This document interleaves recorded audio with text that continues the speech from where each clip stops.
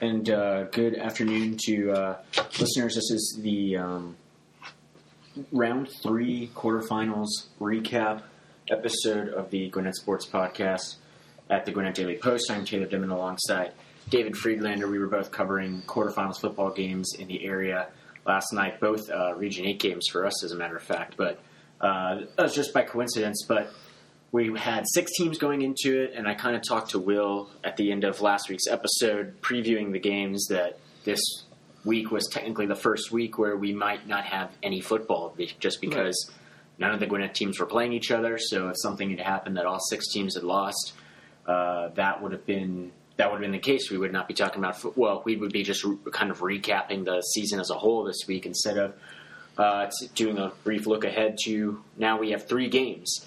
I think it's safe to say that, at least with regards to a few of the games, that we're pretty surprised about a few of the results, wins and losses, I guess is probably fair to say. But how it worked out is Dacula and Lanier, both from Region 8, Class 6A, they're playing for spots in the state finals, which we, as the Atlanta United result came out on Sunday when the Five Stripes have a 3-0 lead in the aggregate goal count over New York Red Bulls. It looks pretty good for Atlanta United to actually play a match on December 8th.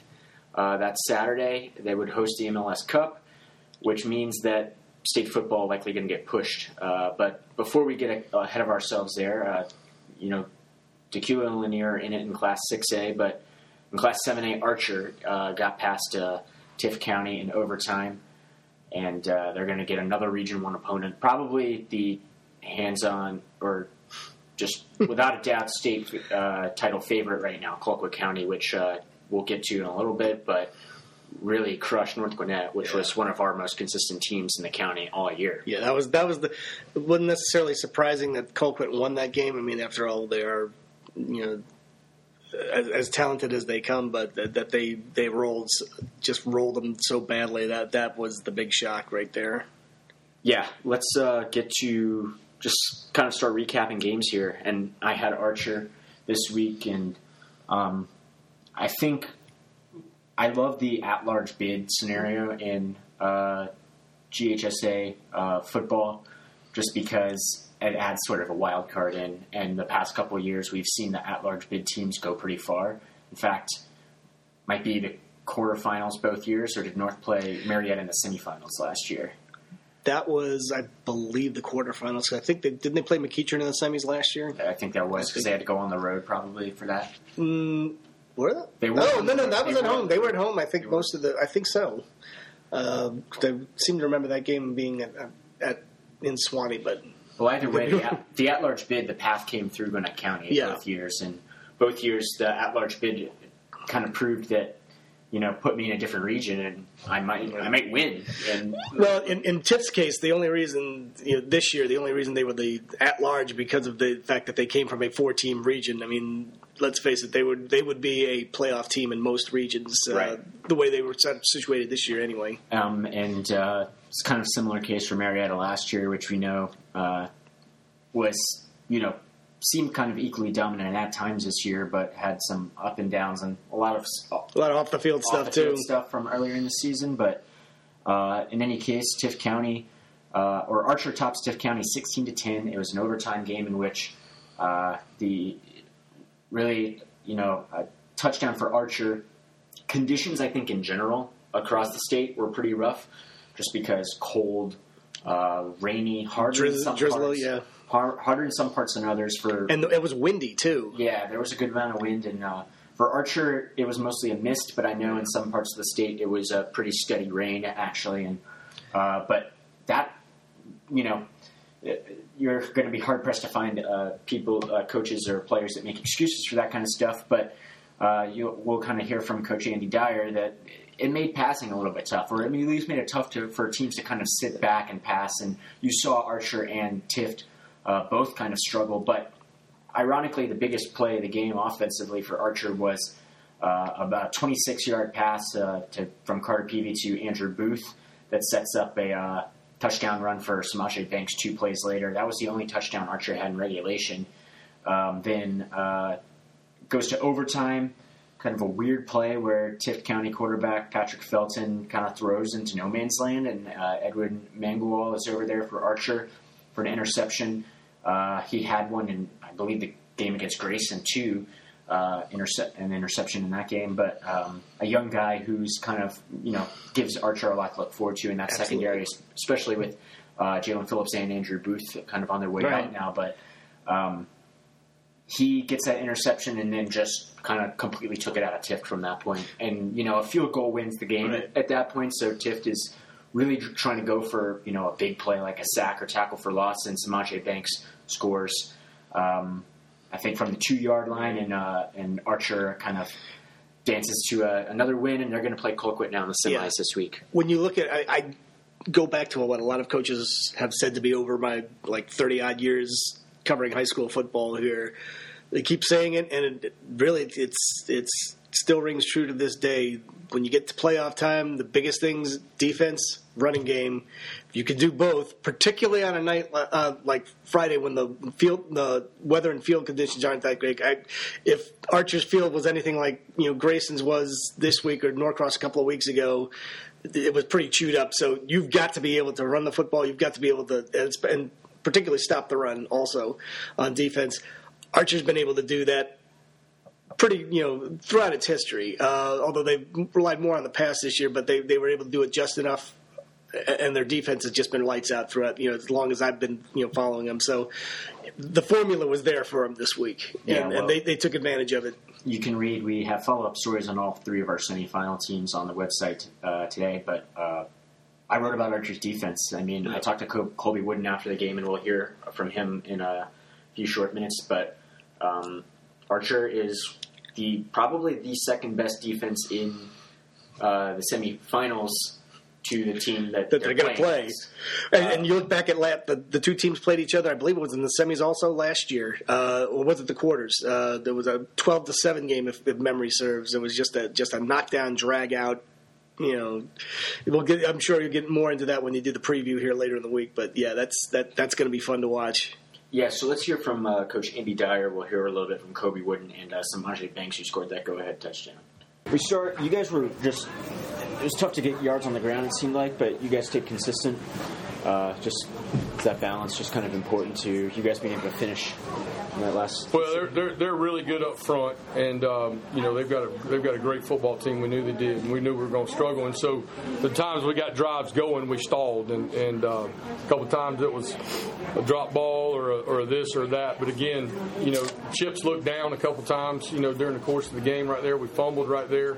And gave them a short field, and our kids just kept playing, kept believing. Mm-hmm. I think it was a 3rd and 7 with less than 3 minutes left in the third quarter. Big third down conversion. There was a pass to Andrew Booth from Carter Peak. Yeah, that flipped the field. Huge play it was a scramble, and and we were able to hitch and get back on top of it. And so, what a great throw and catch right there to flip the field and give us some momentum to go down and score.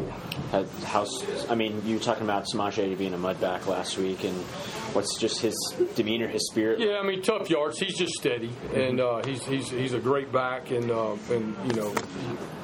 just did a great job again tonight, and he stepped up there at the end when we needed him the most. What it was like playing in this one? It was a tough game. Offense struggled a little bit, but we found our way. Defense held their own, maintained, stopped them when we needed to stop them.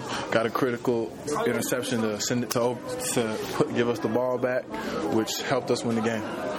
How can you describe the mindset of the D-line in this one? You guys came away with some big tackles for loss, big sacks late in this game.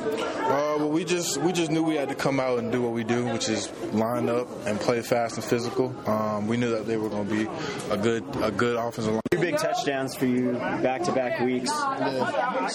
You guys went from blowing out teams to now you're beating them by 1 touchdown, 1 score. Has it gotten real how far the playoff run is for you guys now just because of these close games? You said how really has it got? Yeah. Oh, it's getting real hard, but we practice hard, so it's all about execution, so we good. So, stage is set for Archer now. Has to go to Colquitt and Moultrie, and Moultrie's kind of like the Bermuda Triangle, because we don't get to go down there often, but our teams come down there and they never come back the same.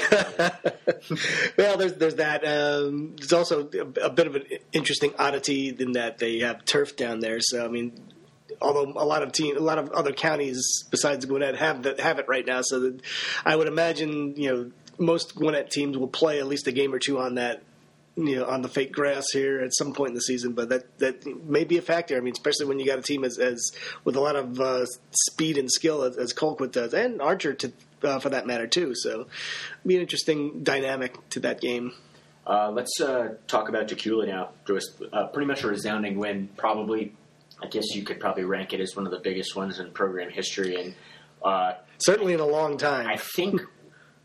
If not the biggest margin, one of the biggest margins of victory for a team against Valdosta. Yeah. And that's saying something because Valdosta has over 1,000 games played, or close to 1,000 games, and we're talking about a really long history. And Decula played one of the all-time games against Valdosta, won that game 56-21. It was just pretty decisive effort all around. Decula got 189 yards on the ground from Trenton Jones, or Efford from Eifert, Effort from Decula, and then I don't even think about Jones. Pretty good rushing effort from Jalen Perry with 5 carries for 84 yards, and he also had a catch for 5 yards. But Trent Jenkins 9 for 17 passing with 161 yards. So. Will writes about this in his follow-up this week. The passing attack is really kind of adding for Decula because that balance is absolutely killing teams like Valdosta. But it's nice to know when you have to be able to run the football, you can. And we talked about Effort was the big guy this week, but they still have Trenton Jones. They've got 3 or 4 different guys who can run the football when they have to. And again, it comes back to the old school playoff. Be able to run the football, stop the run. Decula's been able to do that. Yeah, let's hear from Coach Clint Jenkins and senior linebacker Joseph Lopez about that game against Valdosta. First, just any general thoughts on the way it went. I mean, that score is going to be pretty eye-popping to people when they see it. You can take nothing away from Valdosta. They're a great football team. I told you, a lot of scary guys on offense, and you could see it. But I mean, I just love our kids so much. I got to give them so much credit because Valdosta would we kind of try to separate. Valdosta reel us right back in, and what we did was I thought we finished a second half and put an exclamation mark on it, I guess you'd say. Yeah. But just, again, couldn't be prouder of our coaches and our kids, and they just never stopped playing. We had some adversity and fought through it, and and that's what we're preaching every day. So. What does it feel like to be in the Final Four to put together? It feels amazing, man. We're the 3rd team in school history to make it. It's just an accomplishment that we've been trying to get to, and it's just we're going to keep on going forward.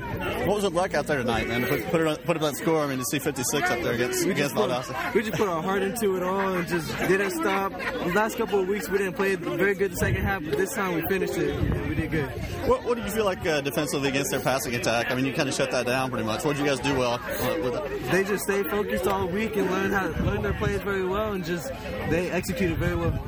So I think as we kind of look at our final 3 teams here, and we'll get to Lanier next, but the path seems to be paved more for Decula to make a finals berth than any of the other teams. Not to say that we're counting any either Archer or Lanier out at this point, but I don't take much stock into seeding at this point because if you're a good team, you're a good team to get to the semifinals.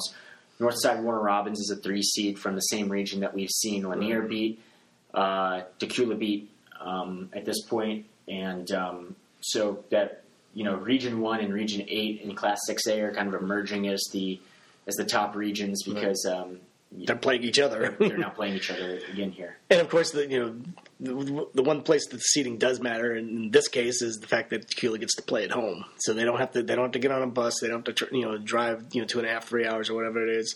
They can sleep in their own beds that night. They can they can go through the regular routine.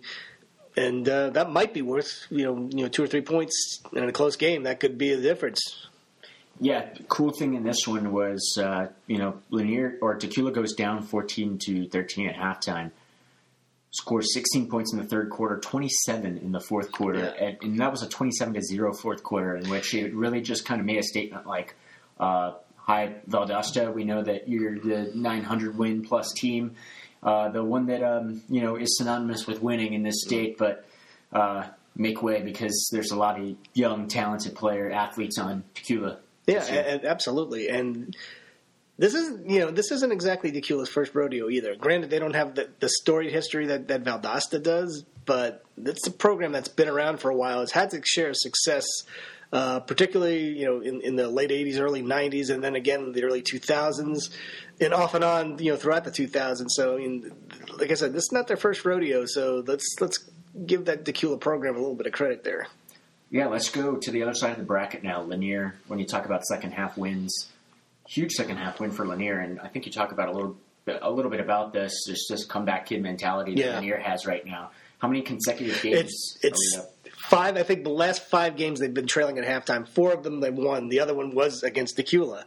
In fact, I talked with Corey Mobbs about that for a story that's going to be going online here, any minute now, and he's at a loss to explain just what happens to these guys that in the second half they just they just dig down deep, and every time they find themselves with the backs against the wall, they find a way to fight back. Yeah, so Lanier down 7-0 in the first half is a 43-yard run too for Coffee, which you kind of take that and look at those and kind of shrug at broken plays like that, but a well blocked play I'm sure too for a Coffee County team, but. Lanier gets a fumble return for a touchdown, kind of backed up Coffee in the shadow of its own goalpost there, and I use that. I hate to use that cliche because there were almost definitely zero shadows this week with that gloom and mist. But Jake Ludwig gets a fumble return for 10 yards and a TD pass for Zach Calzada about roughly 5 minutes later, then. Kind of seals it. Zach Calzada kind of proving that he's not just a great pocket passer, but a really good athlete. He had a 17-yard run, and then Tosh Barnes just kind of delivers the dagger, 81-yard run with 4:45 left, and Lanier's moving on. They're going to have to face the defending state champions here, Lee County. Yeah, and this is what we talked about, the opposite of the Tequila situation. They do have to get on a bus and go down there. But Corey Mobbs, in talking with him, he's not really bothered by that. He says it's a good chance for them to get a little bonding in. Not that they really, one of the things that he talked about as being a big reason for all these comebacks is the fact that this team does have a lot of team chemistry, but but when you're on a bus like that for a couple hours, maybe it kind of brings everybody a little bit even closer together, and that could pay dividends as well. So, we'll see. But this Lanier team is one of the things we talked about with Corey as well. He said it reminds him a lot of the 2015 team, while not being quite as talented, because that team was loaded with talent, with Derek Brown and the Ashton Barnes and like 3 or 4 other Division I signees. He said one thing that they do share with that team is the fact that they're just got a lot of cohesion, a lot of togetherness. They're a lot of willing to sacrifice for the team and a lot of camaraderie. So that's one of the things that's kind of carried them, and we'll see if that carries them in all the way into the finals. Yeah, one thing I sent out on Twitter after I saw that final score was just believe in Lanier like Lanier believes in Lanier, because I think it was a clean sweep. We had Coffee to win the game, and probably almost a clean sweep the week before, and Lanier just finds a way to keep pulling them out. And I think in this kind of case, getting counted out kind of fires up this Lanier team a little bit. Possibly, and the thing about this Lanier team is they've done it in whatever fashion they've needed to do it in. Like, look, 2 weeks ago, the Harrison game, they basically outscored Harrison in a very offensive type battle, and then this week, and they just got down and physical and just were able to grind it out. So that's a really good sign when you're able to adapt to whatever situation the game throws at you, and you find a way to win.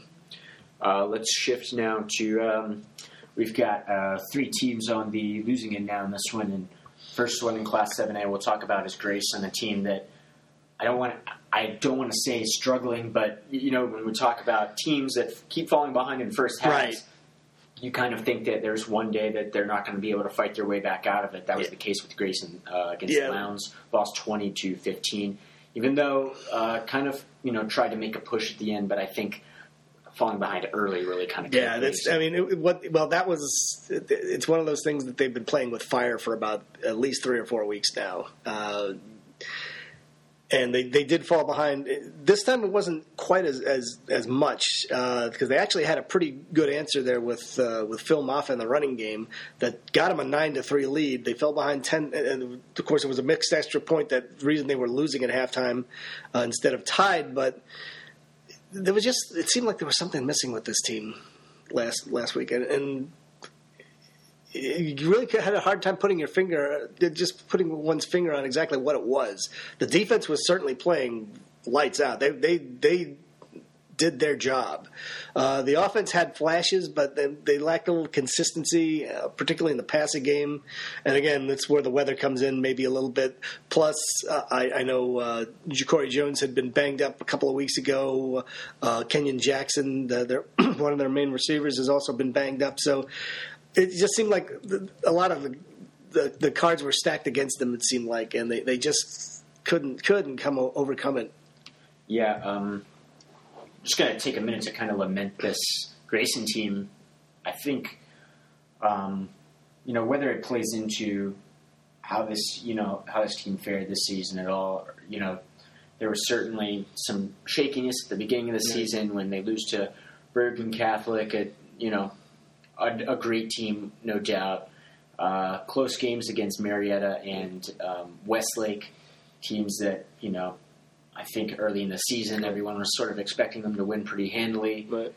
Lost pretty decisively to Colquitt. I mean, not a blowout by any means. They played Colquitt certainly better than anybody has. Closer than any other team has this season, and that's part of the reason why we kind of put Colquitt on such a pedestal right now. But couldn't win that game, and then comes into region play and beats Archer pretty decisively. That was the Grayson team we thought, oh wow, they jumped on Archer mistakes. That was the team we thought we'd see all year. But I think you can't say enough about a lot of guys on this team that are not going to be there next year. The Kenyatta Watsons, right, Owen Papos, Jalen Alexanders. Some of those guys. In the front, Wanye Morris was a big force for them. You can't really count out the fact that they lost a guy named Ronald Tompkins to a season-ending injury in the very first game of the season. That's rough, but they had other guys step up in the running game. Had a chance for a guy like Phil Moffa to sort of emerge, and now he's going to be there for 2 more years. It's kind of disappointing when we kind of saw a team that we thought was going to really contend for a state title this year, and it was really kind of struggled in the playoffs here. Well, I mean, they've been an enigma all year, and you kind of touched on it. 1 week they'll have that just baffling game against Westlake, and just finally barely a way to put it away. They'll have another game where they just play lights out in the first half against Marietta, and then almost let that one get away.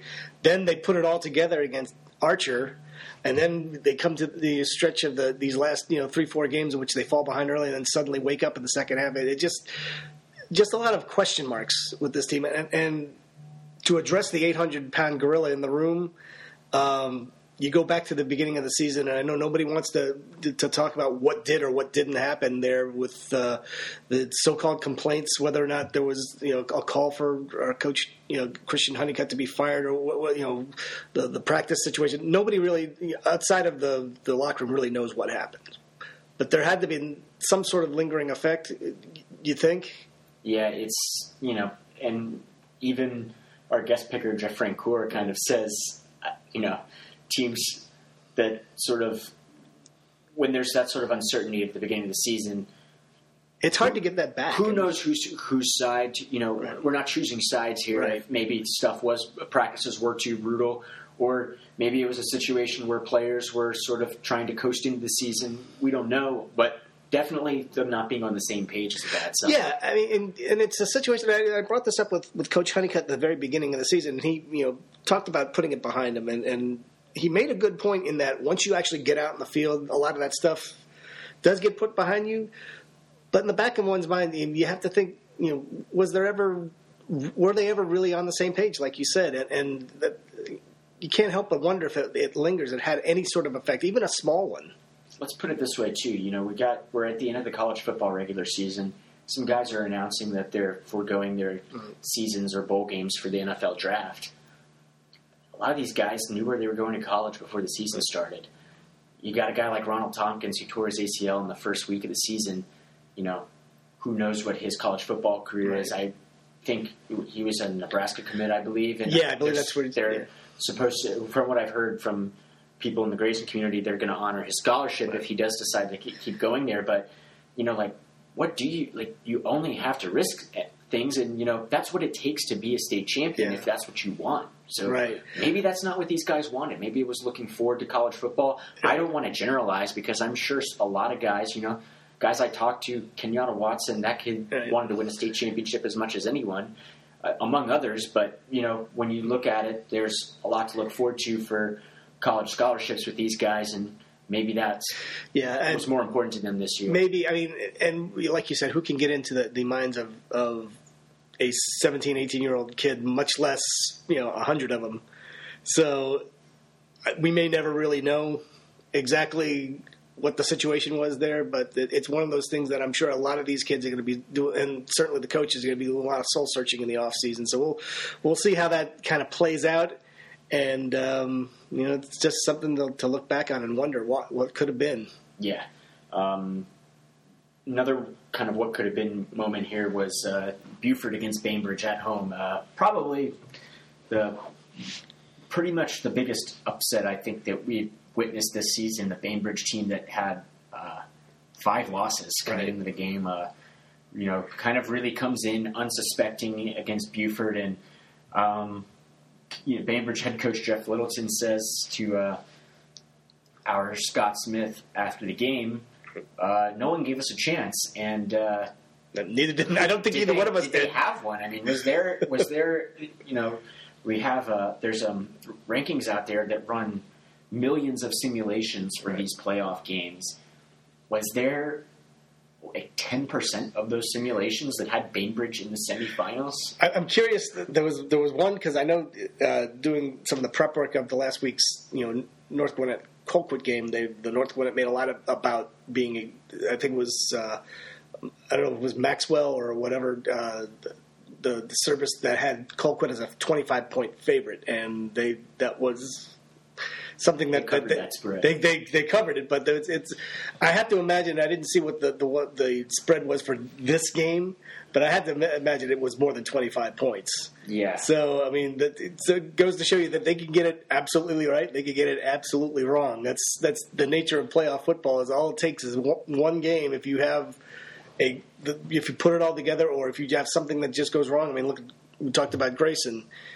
It can end for you just like that. Really a kind of a weird game in which anything that could go wrong did go wrong for Buford. Right.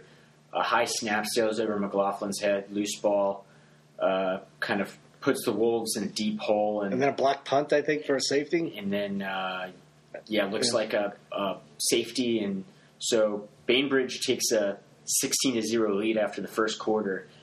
Buford really fights back, and that's the thing in this one. Buford had made this sort of comeback in the second quarter, and I even tweeted out to my dismay, I don't really think we have to worry about Buford in this one because they were really shut down Bainbridge in the second quarter, shut him out, didn't let him score a point, and it's kind of like Buford's going to climb back into this one. They opening second half kickoff, Bainbridge returns it for a touchdown. Right. So then you're like, oh wow, this is actually serious. This is like those momentum swings like that. Now, for a game I wasn't able to see in person, just reading the game story, who knows what the breakdowns were there, but something broke down, and now Buford has to do what it's done once this season, maybe twice, with the exception of Archer, it has to come from behind now and win a game in the second half. You just never really got that feeling from Buford that, you know, people were looking ahead or that there was some cockiness there. That, that was, you know, they were overlooking things. It seemed like John Ford and his group had everyone focused. Yeah, and you know, you talked about not being challenged. I mean, that may be a little bit of a function of the region they played in because their non-region schedule was really stout. Yeah. I mean, last game they finished region or non-region play against Archer. I mean, you played Archer. You played a team from Deerfield from Florida. Beach, they played Tucker. Well, Tucker wound up getting was still a playoff team in 6A, even though it wasn't maybe their Tucker's best team, but still. So Buford tends to challenge itself every year anyway. So that shouldn't have been an issue, and it didn't seem like it was going to be an issue. But there was some sort of issue, obviously. Well, we'll kind of find out. Over 200-yard game for Darian Brown in this one, who is going to be hard to beat for, I think, Offensive Player of the Year for us. Yeah, I did something. I have to go back and look, but yeah, it's hard to imagine. Got a couple guys from Parkview, maybe, or Carter Peavy, depending on what happens with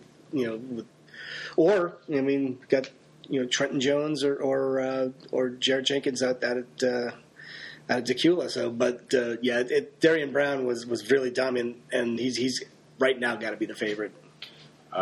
Wrapping up the last game was North Gwinnett went down to Moultrie for a state championship rematch.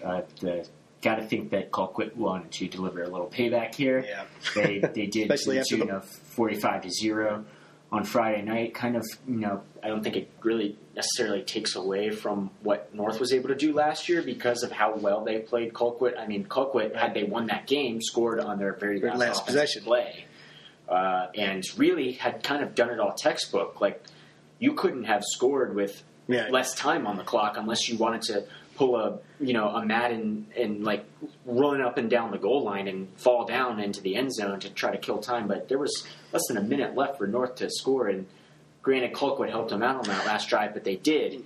Colquitt did not leave any room for that this week. Really kind of dominated North Gwinnett in all facets. I think they came certainly with a purpose and sense of something to prove here. It goes back to the sense I got talking with people from down there was that Colquitt had the feeling that they kind of did it to themselves last year with those penalties there at the end of the game, and wanted to make sure leave no room for doubt, and they didn't. The only downside to that is you've got a quality opponent in Archer coming down this week. Can they stay focused like that again? Because a lot of times you get a revenge game like that, and then the next game can be a trap game. Will it be? Who knows? But when you got as much talent as Colquitt does, sometimes even those trap games don't necessarily become trap games. So we'll see how that works out. Yeah, the guy you have to look out for Colquitt is running back Ty Leggett. He had a good game against Grayson in the game that they beat them during the regular season, and he had 5 touchdowns in this one and a couple of long touchdown returns, a 47 and a 53. And if I'm not mistaken, he's not even their leading rusher. I think they've got another rusher over 1,000 yards this year. I think Leggett's been hurt a couple of games and is just now starting to, which is really a scary prospect. Yeah, Colquitt just a super sound team, kind of your classic South Georgia team where they don't have the glitz and glamour like a Buford or Grayson team does, but with the athletes to match up, and the fact that Colquitt too is been just consistently competitive in the past few years has helped, and the facilities down there are really great. It's almost like a little junior college when you go to see that campus and the field that they have. But it'll be tough sledding for Archer this week, and I think if we had to the way North Gwinnett went down, if we know that Grayson's not going to play them, who's the team in the county that I want to put up again to try to beat? Probably Archer. It's probably Archer, just because that defense is next to Grayson, probably the second best in the county. You can probably put North Gwinnett in that conversation too, but even North Gwinnett's defense really had trouble stopping Colquitt, particularly when it fell behind kind of in the first half too. For what it's worth, I mean, you look at the job. A lot of the guys from that defense last year that held Colquitt, I think, without a touchdown. I think they scored all 12 of their points on field goals, if memory serves. But a lot of those guys are back, and you got a lot of the same personnel on the Colquitt side. So does that mean anything? Who knows? But it's certainly got to instill at least a little bit of confidence in Archer going down there. We'll see if that actually plays out, though. Yeah, so we got 3 more games left. So either way, we'll have our preview episode on Thursday afternoon, like we always do. We'll recap the action on Monday, and then we'll find out if we've got football the next week. We're covering Gwinnett County teams here, so if we don't have a Gwinnett team in the fight, we might start talking basketball. We're probably going to start talking basketball, which is long overdue because the basketball season is well underway here.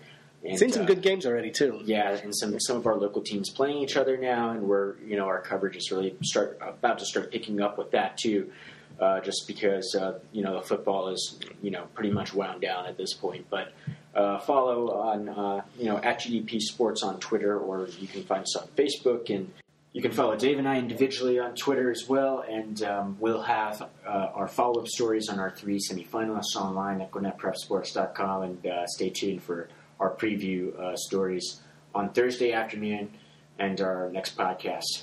Thanks for listening.